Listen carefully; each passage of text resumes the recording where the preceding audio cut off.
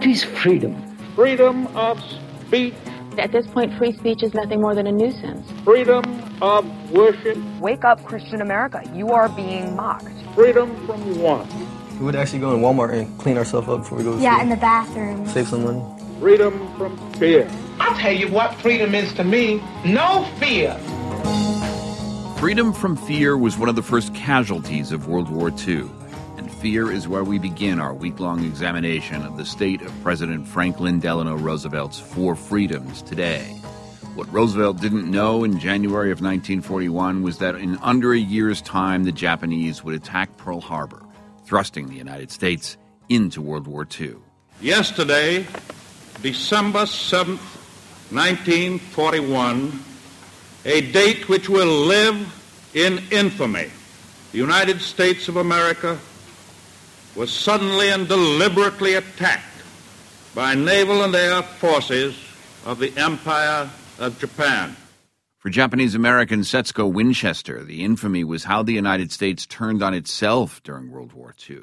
She's a ceramicist and former NPR journalist, and as outraged as she is about the Pearl Harbor attacks, this freedom from fear has a deeply personal and painful connotation. After Pearl Harbor, Japanese Americans were rounded up and held in internment camps. Setsuko has been telling their story with handmade tea bowls, painted yellow, that she photographs at the sites of internment camps she's visited around the country. Setsuko says the bowls are her symbol of fear as a freedom promised and as a freedom withdrawn. I think he thought that he was going to make America safe for Americans and that Americans deserve to be able to go to bed feeling safe within their homes. For example, that's the painting that's depicted in Norman Rockwell's painting in the Four Freedoms Rotunda in Stockbridge at his the Norman Rockwell Museum. When I go visit that painting, I think he did not mean it for me. No. And that freedom from fear meant freedom from me, that I'm what people were fearful of. Because if I was born, in a different age, and it was 1942 today, I know that I would be the target of that fear. My family would be told to assemble at some racetrack and then sent in covered trains to someplace out in the middle of a desert and left there for 4 years. They would have lost their businesses and their homes, and no one would ever talk about it again. And the Japanese internment experience that you're describing there is both a fear that motivated an extraordinary loss of freedom for American citizens, Japanese Americans in this case. And it raised the question of freedom from fear. What so many Americans fear is not something outside our borders, but fear of what the American government might do during this 2016 campaign. Are you having thoughts about that? Yes, I think that it feels very, very similar. By 1942, most of them had been born there or had lived there for decades, and still they were considered foreigners. And I know today I'm still considered a foreigner. I'm not an American. Asians are not Americans. Asians are not part of the American story. They're almost invisible, and even the fact that Japanese internment happened is invisible. What part of my project was to visit the camps because I didn't learn about it growing up, and I finally decided when my husband, who's a writer, became an American citizen in 2011, I had to think about what it meant to be an American. Who's an American? Who belongs here, and how long do you have to be here to be considered an American?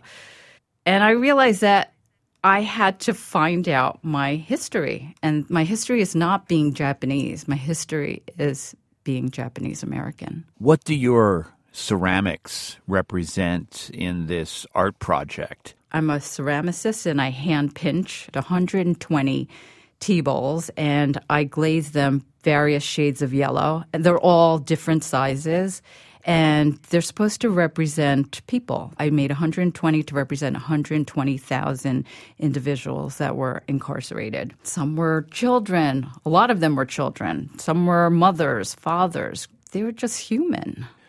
Is it sensitive for you as a Japanese American to raise this issue? Have you heard from other Japanese Americans? Well, I haven't really tried to tell anybody. I just started doing it for myself. It was just a personal response, and I decided I wanted to visit the camps, and people started asking about it and sort of taken on a life of its own, especially when I took it to the Four Freedoms Park in New York. What was that like? It was exhilarating in a way that I can look at the phrases that FDR wrote and show that I know I'm not part of it, and I don't see why. It's an emotional issue.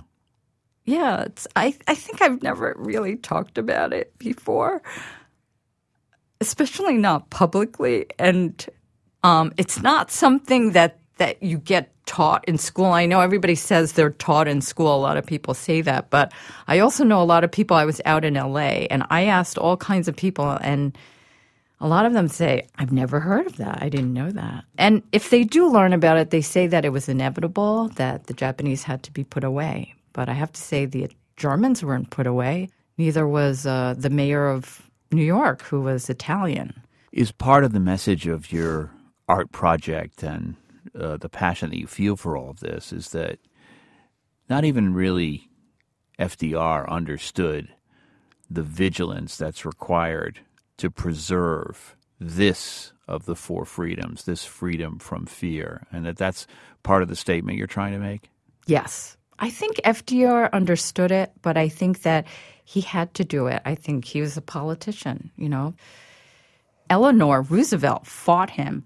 She's my hero. I think she really understands what America is about and stood up for it. But in the end, you know, she had to support her husband. What do you think the message of these T-bills is in thinking about freedom from fear in today's world? I just want to remind people that, you know, fear is human. It's natural, but and I understand that. I understand that people are afraid, but that most human beings, and I truly believe this, want to cooperate. They'd rather build something together than to destroy things. And being Japanese, I think, you know, when you live in a country where there's so many earthquakes and tidal waves and tsunamis, and it's hard to build something together. Most people in America come here because they believe in America's message. And I do too. I think that it's pretty amazing that people from all over the world, all kinds of religions, all kinds of ethnicities can get together and create some place like New York and get along. And it's so magical and rich. And I hope that that doesn't have to die because people are afraid. Setsuko Winchester, Japanese-American ceramicist, former NPR journalist, and a passionate artist.